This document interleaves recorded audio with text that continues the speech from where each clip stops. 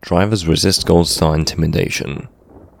Suffolk Hauliers from Goldstar has responded to calls from drivers at its Woolpit depot for management observance of health and safety rules and for union recognition by announcing that it will close the depot, sack 12 drivers, and transfer the rest to another depot 33 miles away on worse contracts.